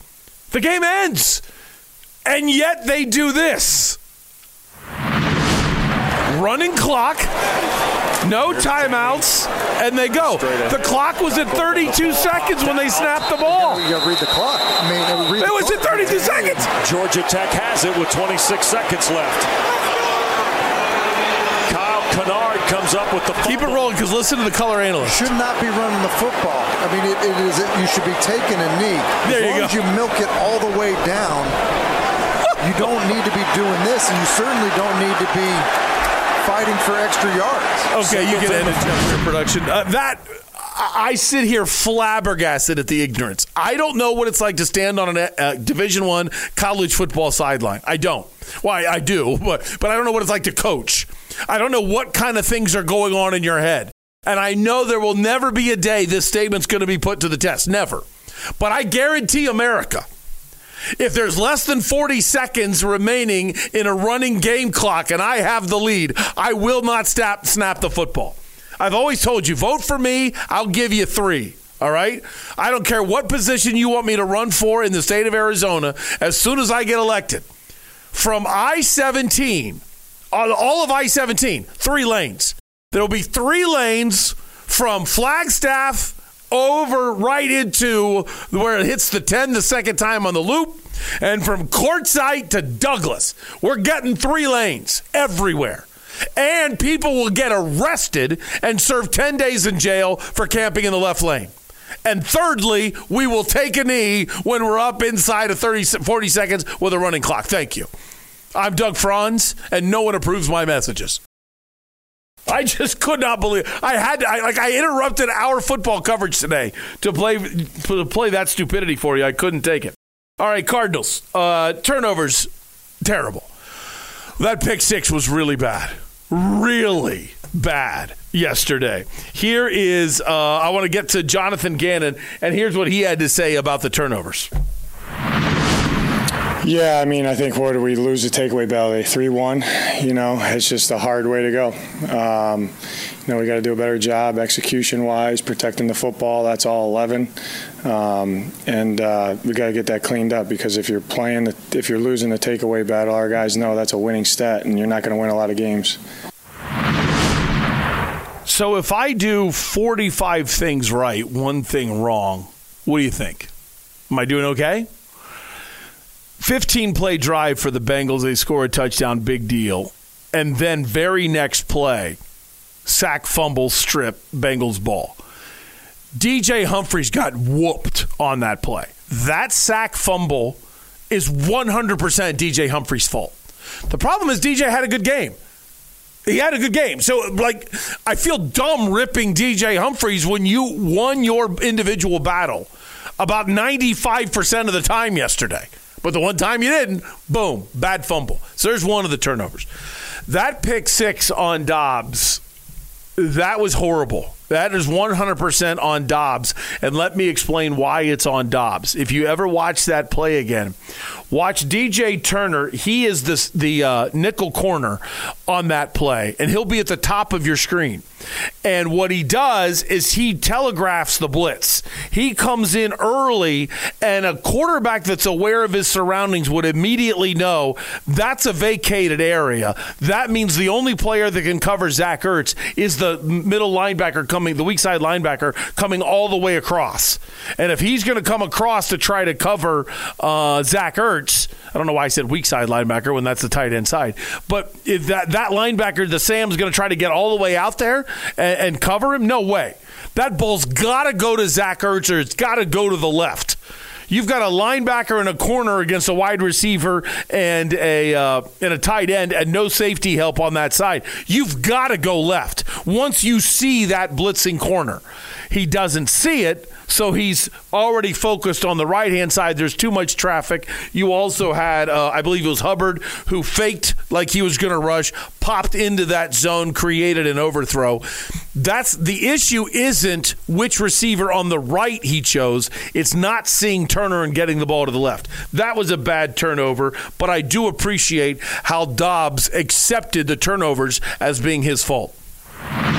Yeah, turnovers are tough. We take pride in taking care of the football, and both of those are on me. Especially, you're about to go into the half with the lead in that area of the field, right? Like, I got to be extremely smart and take care of the football, like, no matter what the circumstance is. So, that's tough. You give them a cheap one going into the half, and then the fourth down one, we gotta make a play.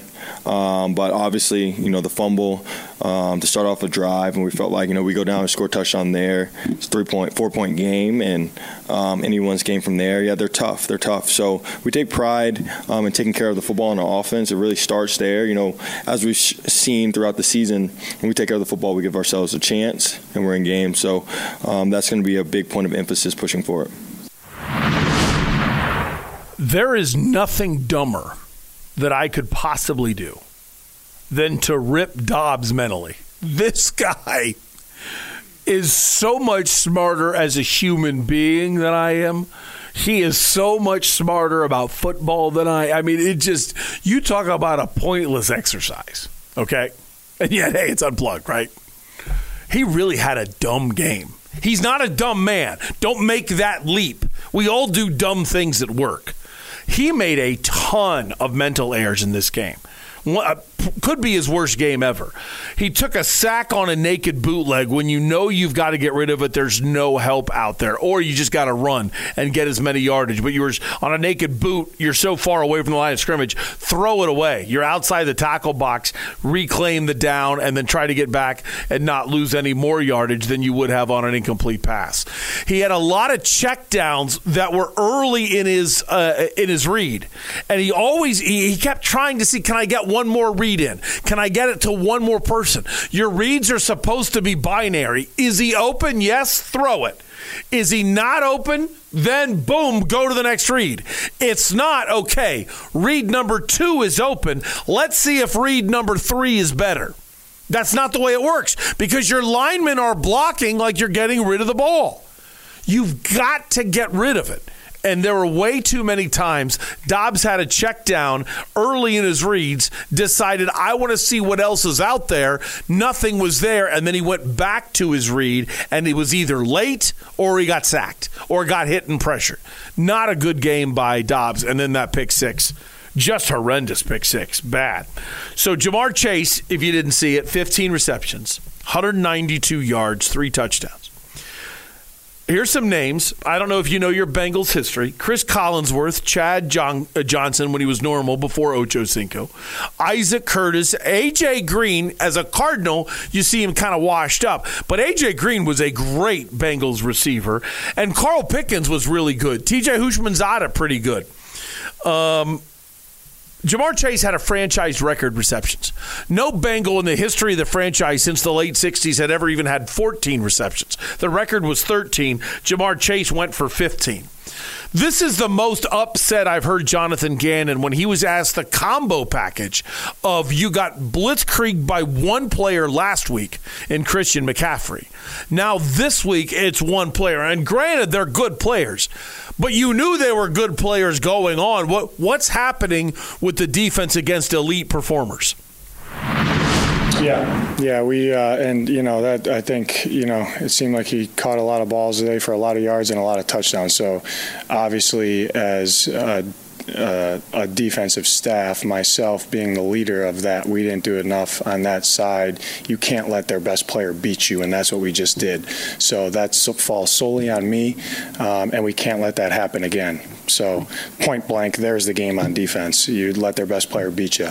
I'm pissed off about it. It's my fault, and we got to get that cleaned up. I like that he was that strong. And I want to give him a little bit of room because it's easy to say, how did you not know Jamar Chase is good? Listen, that had so much to do with no Buddha and Thompson getting hurt. You came into the season due to the terrible decisions of Michael Bidwill to keep Steve Keim as long as he did, the terrible decision to demote Terry McDonough for a stupid reason, because I am alleging that he demoted Terry McDonough for the lack of use of a burner phone, or upset that Terry McDonough stood up to him. That's my opinion. Now you have bad drafts. You have not good corners. You went into the season without spending money on good corners, and now your two safeties are hurt. Jamar Chase is not getting that kind of numbers against a normal NFL quality back end. Having said that, that's still your job as the coach to make sure that doesn't happen. They look terrible. That was a rough performance. So they're at the Rams next Sunday. Now let's keep rolling. UofA fans, I really wanted to talk to you and play some Jedd Fisch for you, but I'm telling you, the audio was awful. So there's no time for us to really talk UofA. But I want to remind you of something, and I want you to think of this. I don't know if Jayden de Laura is going to be ready next week. They're at Wazoo, Wazoo had a tough loss this weekend to UCLA. So they're going up to Wazoo, always hard to play in Pullman. Fifita went 23 of 35, 303 yards, 5 touchdowns, 1 pick. The stupid way to end games in college football. Endless 2-point conversions until there's a break in the tie. USC scored, and listen, when I say 2-point conversions, there's no actual touchdown. Yeah. Once you get into the third overtime, they stop playing real football. They just put the ball on the marker for 2-point conversion and say, go ahead. You didn't score a touchdown, but you can still try to get a 2-point conversion. And they just keep adding 2 points until someone loses. Well, USC scored on theirs. UofA didn't score on theirs. Bam, game's over. Stupid way to end a game. But anyway, let me be the first one to say it, and no one's going to believe me. Fifita is my starting quarterback the rest of the year. It's his job until he loses it. I think it's a dumb opinion. You can't lose your job for an injury. Why not? Why not? Because the only reason you say that is you're worried that players won't play hard because they're afraid if they get hurt, someone will take their job. So they play not to get hurt. Listen, if you're playing not to get hurt, I'm going to bench you anyway. I want my best 11 on the field. I want the 11 that's going to give me all they got. And if somebody gets hurt, next man up. Fifita is taking better care of the ball than de Laura did. Do I think de Laura is a better quarterback? I actually do. And I don't care because Fifita doesn't turn the ball over. And if you don't believe me on this, I love Todd Graham. I really like the man. Worst thing he did, worst decision he made as head coach is when he benched Mike Bercovici for Taylor Kelly. Taylor Kelly got a bad foot injury, ankle injury in a game against Colorado. Mike Bercovici came in and was on fire, including the Hail Mary upset win at USC. He was great. And then what did they do? When Taylor Kelly was mostly healthy, they put Kelly back in. Season got derailed. Mistake. Should have kept Mike Bercovici in there. Even though Berco didn't run the ball like Taylor Kelly did, he moved the chains better with his eyes and his arm and his brain. And I love the man, Taylor Kelly. Mike Bercovici should have been the starter from that point forward. Todd Graham made a mistake. Don't make the same mistake, Coach. Jedd Fisch, that's your starting quarterback. ASU. I am so impressed. Just like I am with U of A, okay? You just took a great team into 3 overtimes and then took that to lose you. Jedd Fisch is doing something amazing. I should have moved on to ASU because I had one more point. U of A fans, get to the games. If you're not getting to the games, that man's out the door, okay? There's no way he remains at U of A. He is proving himself every game. CKD, the head coach of Arizona State, I'm amazed at these close losses considering talent-wise how far behind everybody else they are. Injury-wise, how far behind everyone else they are. I don't know if a lot of ASU fans see it the same way. I know you want to win, and I know close losses drive you nuts. This is the same team that got shut out by Fresno State. And look what they're doing now and coming this close. And players make those errors. No coach in the world is coaching players to buy a double move or a short stack kind of alignment late in the game. The rule is very simple. Nobody gets past you. Nobody blows the top off. And what do they do? They let the top get blown off at the end of the game. Here is Kenny Dillingham with, I think, an important point to show you how good of a coach he is. Can you pick up what he's really telling you when he was asked about the pressure they were able to put on the Colorado quarterback Sanders? Yeah, I mean, they're a 5-step team, and we had a good beat on when they were going to 5-step, just in terms of down and distances, and I thought Coach Ward was putting our guys in good situations to attack when they were in their 5-step world. So I thought it was good scheme by Coach Ward combined with our guys. We have pretty good rushers, and I thought they did a really nice job pressuring the quarterback. What he's saying right there is basically, we know their scheme. They telegraphed what they were doing. He said we got a good beat on what it's going to be interesting to see what happens to Colorado the rest of the way on whether or not other teams are able to pick up on what ASU picked up on. Now, maybe I'm wrong, and ASU figured out that somebody else had it telegraphed too. Somebody else noticed whatever this tick is in the Colorado offense. But right now, whenever Sanders takes a 5-step drop, they're clearly tipping something off to defensive coordinators to let them know. And that's when you get into your TE games, your little games, TE twist. So that would mean a situation where the tackle, instead of necessarily rushing at the quarterback, the tackle will more rush into the gap to make the offensive guard and offensive tackle end up blocking him both. And then the defensive end fakes like he's going up the field to run the hoop and then slips back inside and runs right between the center and the guard untouched. Okay, you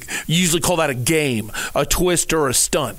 Well, I guarantee you ASU picked up on something with the 5-step drops that let us know they're not running the football, and they were able to pin their ears back and get some pressure. They got enough pressure that turnover should have happened. They didn't happen. But the ASU kids are getting better. Okay, they are getting better. I was impressed with that. And then, of course, there's always a speech. And it's important, though. We don't have time to play the questions for you.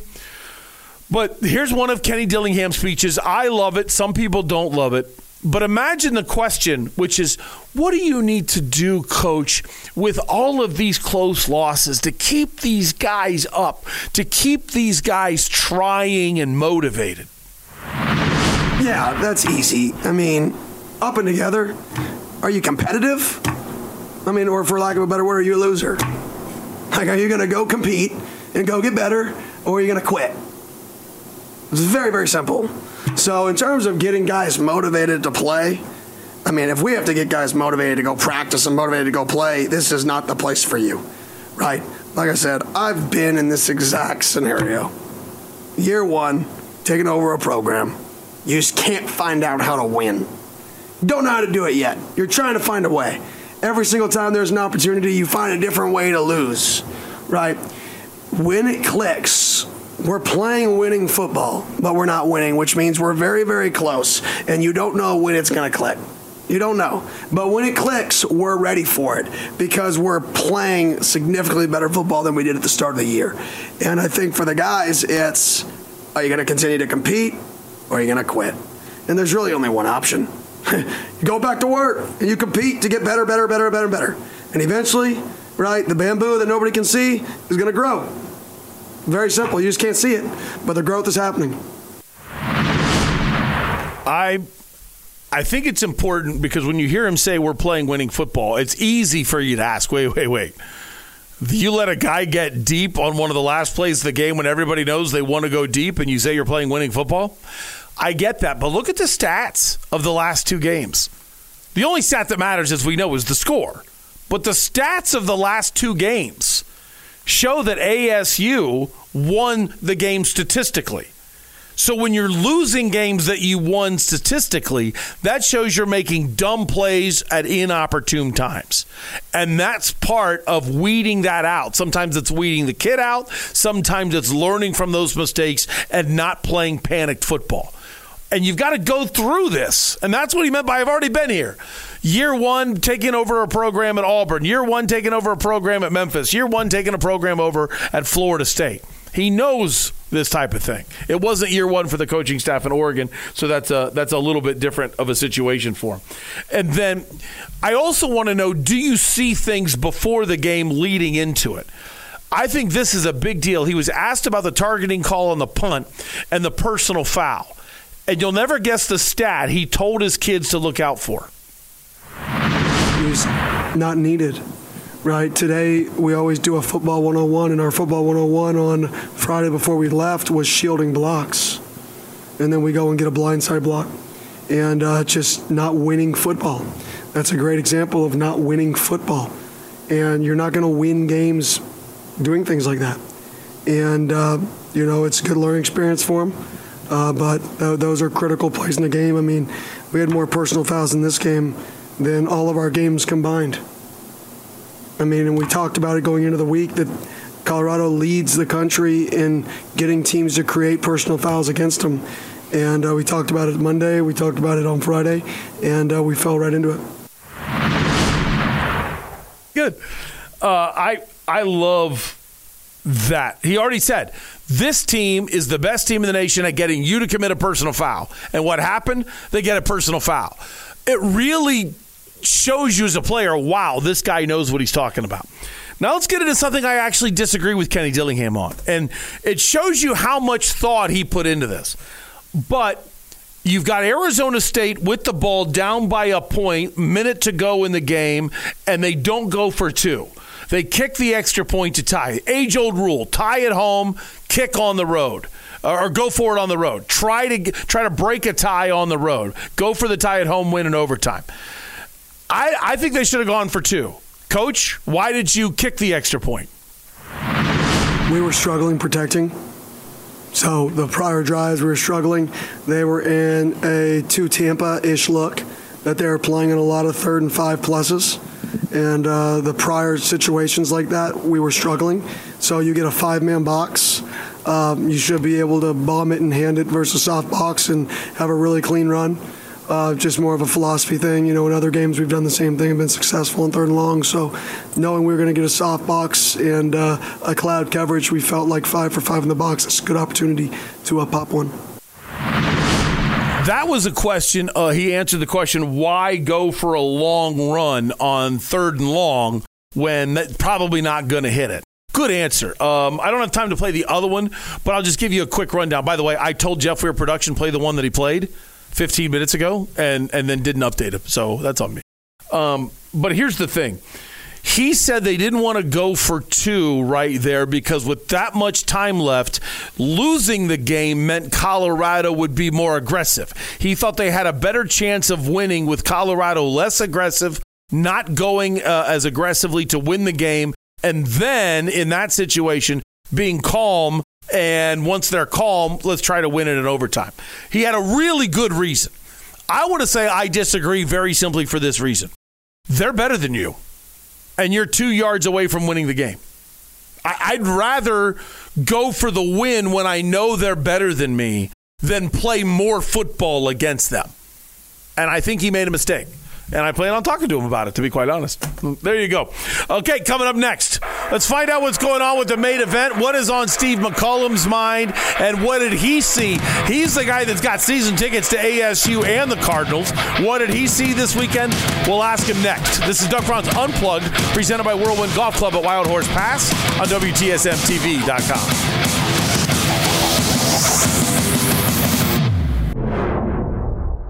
It's big, it's juicy, it's meaty. Get your burrito at Burrito Express.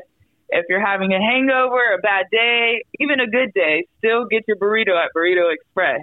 It will make you feel better. Burrito Express started with my father about 25 years ago. He got laid off and decided that he needed to do something to provide for his family. My brother and I were older teens, 17, 18-year-old, and I'm going to do a trial out of my house. So literally, we decided we're going to start out of his house. So we delivered menus in a square mile area, literally started delivering burritos out of our home in Mesa, Arizona. And after about a month, he said, let's do this. Went and found his first location, and believe it or not, that's how it started. We started with one location back in 1995. Now we're where we are now.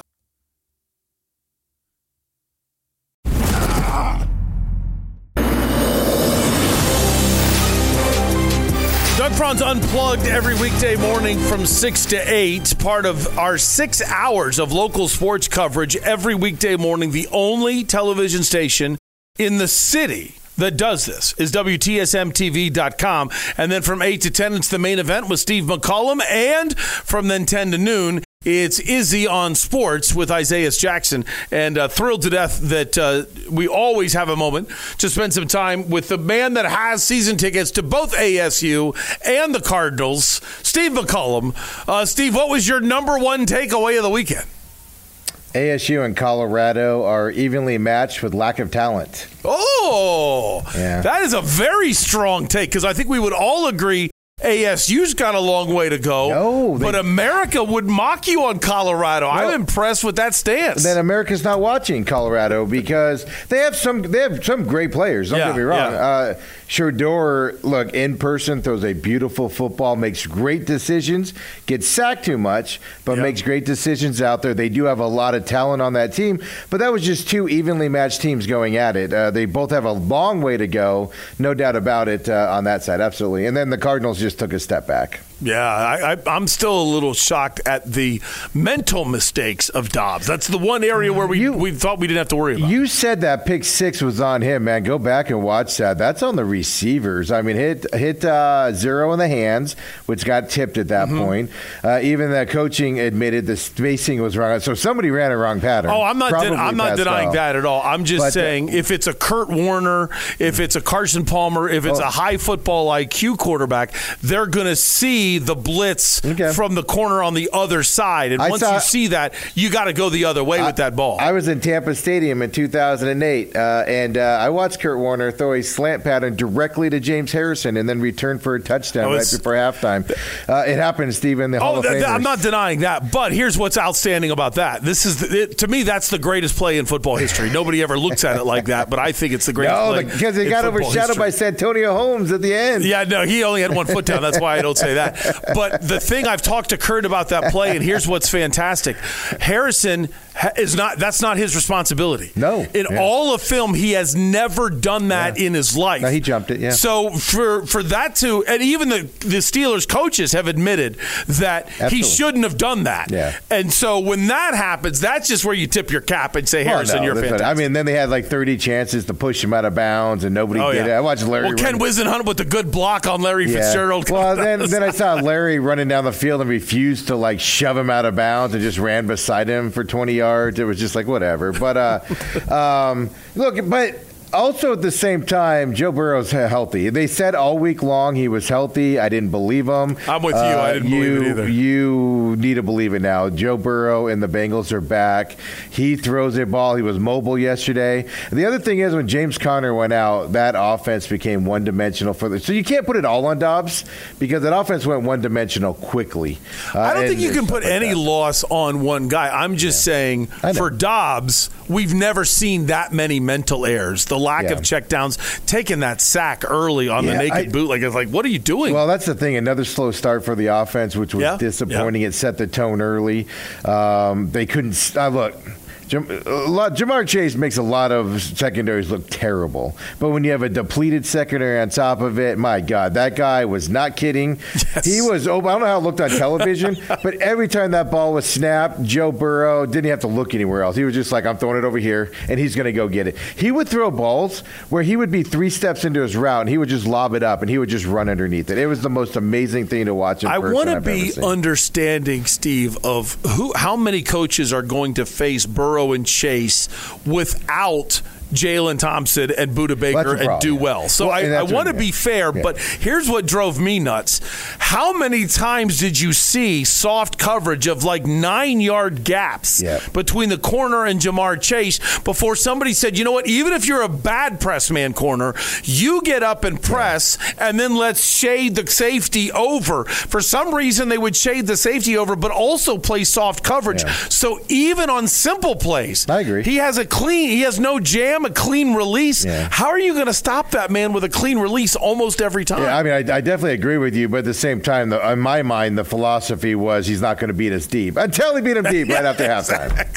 Exactly. But look, when Thompson went out, it changed that secondary ball game. Not that they had him, most of his catches were, I hate to say it, 12 yards and under. Yeah.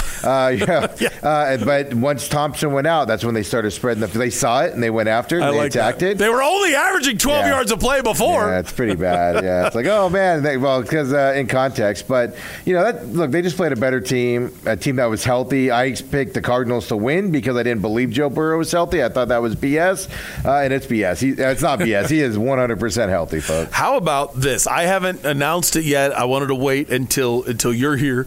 We have 6 hours every day of local sports coverage, but now we're expanding to having a legend where every Tuesday, this has been announced. I'm already here, Doug. Thank you. We have, but CEO Chris has already put out a flyer, but we haven't talked about it on WTSMTV.com yet. The famous Bruce Cooper. Coop, the man with all the secret sources from 12 News all of those years, wants to get back into television, but he just wants to do it on hey, I'm retired. Yeah. I'm going to follow the game, give you my opinion, and go home and not have to work on cutting stuff up, not be doing all the stuff he did as an anchor. Bruce Cooper of 12 News is going to do a new show every Tuesday with us. Yeah, absolutely. Right after Izzy's show at noon, right, noon to 1, and then you got organic football. So on Tuesdays, man, you got 8 hours of... Yes. Is my math right? Yes. 8 hours of programming. Carry the one. Yeah, Good job counting. Divide by 6. That's exciting news. I'm looking forward to it. Yeah, absolutely. I'm really excited about it because he just brings he'll bring a different perspective than any of us have, right? I mean, you give the deep dives, I give the entertainment and sports side and make fun of a lot of stuff, and Dale kind of drags me along with him to be serious, and then Izzy's gets you all caught up on everything and updated, and then Bruce just brings that old time perspective. That's exciting to be here. And you talk, most importantly to me, you talk about a guy with sources, the people that he talks to, the text chains that I've been on with him before, that he's on with other people. It's unbelievable what this guy knows. So we have dramatically enhanced our programming with the addition of a man that's that strong. All right, you got 10 seconds. What's coming up on the main event? Look, college football. We do our NFL. Most of our NFL talk, of course, we talk Cardinals today, and then most of our NFL talk is tomorrow and the week close out. Lots of college football stuff out there, and you're wrong, Jaden Delora. Go ahead and finish. I was just waiting for that to finish. Jaden Delora, I said 2 weeks ago, should never start again in the game.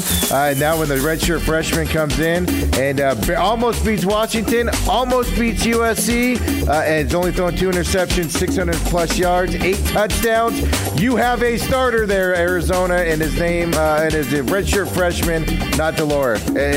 If he goes back to Delora, Jed Fisch should be fired on the spot. I have to know. Why am I wrong then? You're right on that, but I said it 2 weeks ago. You're wrong. I see. You waited till he played well. I said it 2 weeks ago. I'm going with Fafita as the starting sorry to interrupt there, but I had to brag. That's all right. So Steve McCollum coming up in just a second. He's got everything for you. Yes, the exciting news. We're jacked up about this. I couldn't believe when my friend Jeff approached me with the opportunity to do this. Think about all the things the great Bruce Cooper could be doing. And he said, you know what? I want to do a TV show, and I want to do it with WTSM. Yeah. You don't have to give me credit for that.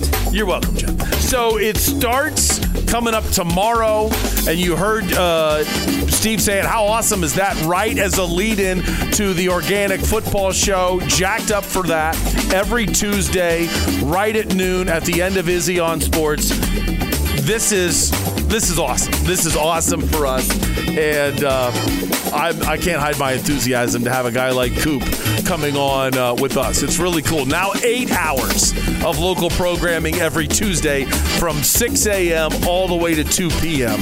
We're pretty fired up about that. So, you know what? And we'll get Bruce on the show tomorrow to promote what he's doing coming up. All right, versus Vegas. I'm pretty jacked up here. Pretty jacked up for how well I'm doing right now on versus Vegas. I told you that I had no idea whether or not Ohio would be able to cover the 24 points. But I knew my Bobcats would crush the over. The over on that game the total was 45.5. I said the Bobcats might even cover it themselves. But with Kent, this one's easy. And we got that one right. Ohio a winner 42-17 over Kent, easily going over the 45.5. I thought this was a bad line from Vegas. I don't know why they didn't know what we knew. San Francisco minus only 3.5. Minus only 3.5 against Dallas. That one was easy. San Francisco wins 42-10. The last one I can see with the way the Chiefs were struggling why Vegas didn't love it. But I think the Vikings are bad. So I took the Chiefs minus the 3.5 on the road. They were a winner, 27-20. So we went 3-0 over the weekend. Feels pretty good. Good enough to sneeze. God bless me on that. Sorry I didn't have a cough button, so you had to hear that. But 3-0 on the day. That means since my not disasters, I went 3-4-1 the last weekend. Since that bad weekend, Monday through this weekend, on the last 7 days, I'm 9-1-1. That constitutes a heater. Today, I don't like that Packers-Raiders game. I'm not touching it. I got 2 games I'm looking at. Diamondbacks, Dodgers. I got both bad juice, though, I got to tell you. I'm at about minus 150 and minus 160 on my juice here. But I got the Diamondbacks plus 1.5 against the Dodgers. I think the Diamondbacks are going to win today. But if I'm getting a 1.5, why not take it? So as long as the Dodgers don't win by 2 or more, I'm a winner. So I'm going to take the Diamondbacks plus the 1.5. And I like the other National League game. The Braves aren't getting shut out twice. Atlanta on the money line against Philadelphia. That means I can win a 1-run game. Great juice if you want to take the Braves to win by 2 or more. Great juice for Atlanta, minus 1.5. I'm not going to take them on the run line because I do think the Phillies are good, but I don't think you're beating the Braves twice in Atlanta's ballpark. No way are you going to sell me on that. So I'm going to take Atlanta on the money line and try to keep this train going. That does it for today's version of Doug Franz Unplugged, presented by Whirlwind Golf Club at Wild Horse Pass. I got Steve might talk about this today. Izzy might talk about this today. But I want to tell you, I'm going to be talking about tomorrow. There's going to be some changes for your ability to watch Doug Franz Unplugged on demand. But I'll give you a secret code on tomorrow's show so those changes don't affect you, okay? So please pay attention. Tomorrow's Doug Franz Unplugged, I'm giving you a secret code. So the price structure of Doug Franz Unplugged, of the main event, of Izzy on Sports, of all of our WTSM TV programming, it's going to change at the end of the month. But tomorrow I'm giving you the secret code so that change doesn't affect you, and I think you're going to want it. So please make sure you're listening and watching Doug Franz Unplugged coming up tomorrow to learn more about what's going on here at WTSMTV.com. Thanks a lot to Bell's Nashville Kitchen for being the first ever sponsor of Doug Franz Unplugged. My breakfast yesterday was absolutely fantastic. My beer was cold. And to Camille, I'm sorry I said start Dobbs. And I just tell you, start watching the Organic Football Podcast every Tuesday and Sunday here on WTSMTV.com. And you don't have to rely on me at all. You want the best breakfast burrito in the history of the world? You want one of the 7 locations of Burrito Express on the east side. If you want to start getting prepared for the weather to change a little bit, you're going to want Parker & Sons Heating, Cooling, Plumbing, and Electrical. Now is a great time to have those guys check how your air conditioner and your ductwork was able to make it through the summer and to be able to save you a lot of money coming up in the future by getting a check and joining the Parker family plan. Rosati's is the official sports bar of Doug Franz Unplugged. They're located in only the one, however, at Ray and McQueen and Chandler. All the other Rosati's, they're not in the Unplugged Army. Please don't forget that. And if you get a second today, go to unplugged at whirlwind.com. Unplugged at whirlwind.com. That website will show you the new Whirlwind Plus plan for you to save a ton of money and still get to play an elite golf course. Join the Whirlwind Plus plan for only $34 a month or $299 a year, in which the savings pays for itself in a very limited amount of golf outings. You could pay that $399 and just golf maybe 3 times a year, and you've already saved money by doing it. That's how much the savings are if you join the Whirlwind Plus plan. Thanks a lot for joining me on Doug Franz Unplugged, presented by Whirlwind Golf Club at Wild Horse Pass. I love today's show. Thanks to Jeff Weir Production for everything that we needed to get going tomorrow. Lots of talk of Dbacks Dodgers, hopefully coming home with a 2-0 lead. The main event is up next. I'll see you tomorrow.